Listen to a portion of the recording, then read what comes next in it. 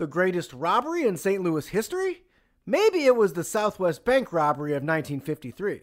But for most Cardinal fans, it was what happened in Kansas City in Game 6 of the 1985 World Series. I'm Benjamin Hockman, and this is Playbacks, an audio series that brings to life the archives of the St. Louis Post-Dispatch, recorded and edited by Chris Lay. Jesse James Rides Again in Blue Suit by Kevin Horrigan, sports editor for the St. Louis Post-Dispatch. October 27th, 1985. Dateline, Kansas City. It is not known what Don Denkinger plans to do with his day today before he goes to work tonight.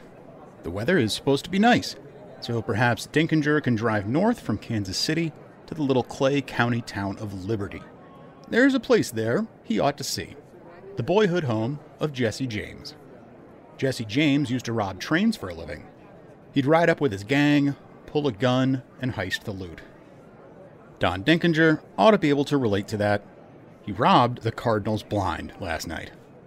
Don Denkinger is an American League umpire who, through the vagaries of the new non-merit system, was assigned to umpire the World Series. He was stationed at first base last night, and it was his call there in the ninth inning that denied the Cardinals, perhaps just postponed, a World Series victory. Watch the replay on your monitor.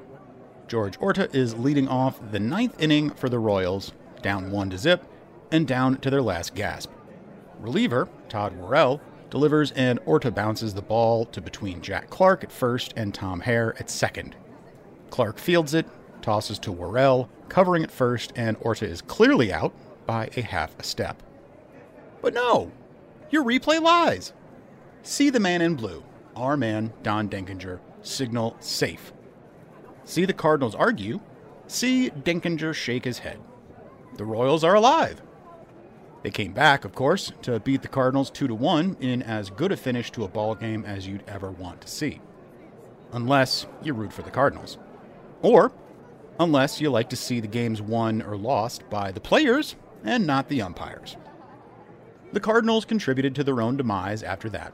Jack Clark didn't catch a Steve Balboni pop foul that he should have, and then Balboni singled. Worrell made a great play to get the lead runner on a sacrifice attempt, and then Darrell Porter, who habitually reaches for outside pitches instead of moving to block them, reached for one that got away. Passed ball, 1 out, 2 men in scoring position, and Dane Orge got to be a hero. That was the only good thing about the inning from an Eastern Missouri point of view.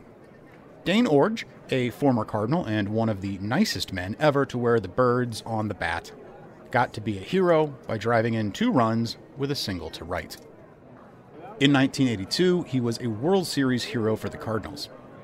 In 1985, he killed them. This was his job. Don Denkinger also killed him. This was not his job. The Cardinals clubhouse was not a pretty place after this man-made disaster. It was as quiet as Jesse James's grave. The smell of barbecue wafted from the post-game defeat. It mixed, not well, with other smells. Tom Hare sat on the floor of his locker, staring into the middle distance. He did not wish to talk. This was uncharacteristic. Willie McGee sat on the floor of his locker, ignoring his plate of barbecue. He slammed his hand against the locker wall, a gesture of frustration. This, too, was uncharacteristic. In his office, manager Whitey Herzog sat staring blankly. Usually more voluble after defeat than victory, Herzog was different tonight. He had just been cheated, and he didn't care who knew it. Someone told him that at least he had the comfort of sending John Tudor out to salvage the series Sunday. "Don't make a damn," he said flatly. "We had the damned World Series won tonight." It was suggested that the replay showed that Clark's toss to Worrell had beaten Orta to the bag by at least a half a step. "Beat him more than that," Herzog said. "I went out and asked him what the hell was going on. If he told me that Todd had pulled his foot off the bag, I would not have said anything. But he told me he beat it, and that was BS.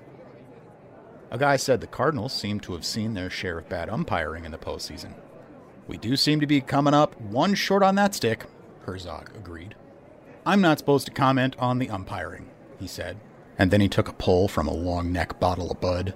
But if you want my opinion, it's horseshit.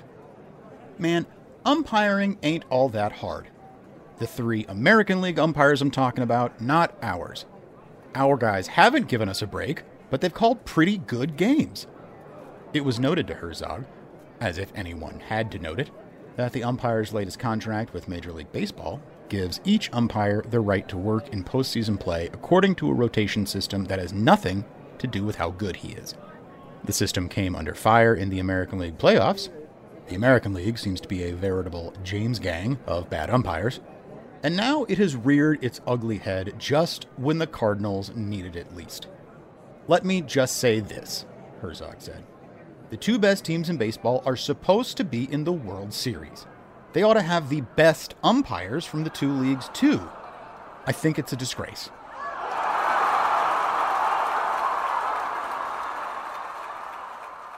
Thanks for listening to Playbacks. Be sure to check out the links and related articles in this episode's show notes. But no, your replay lies.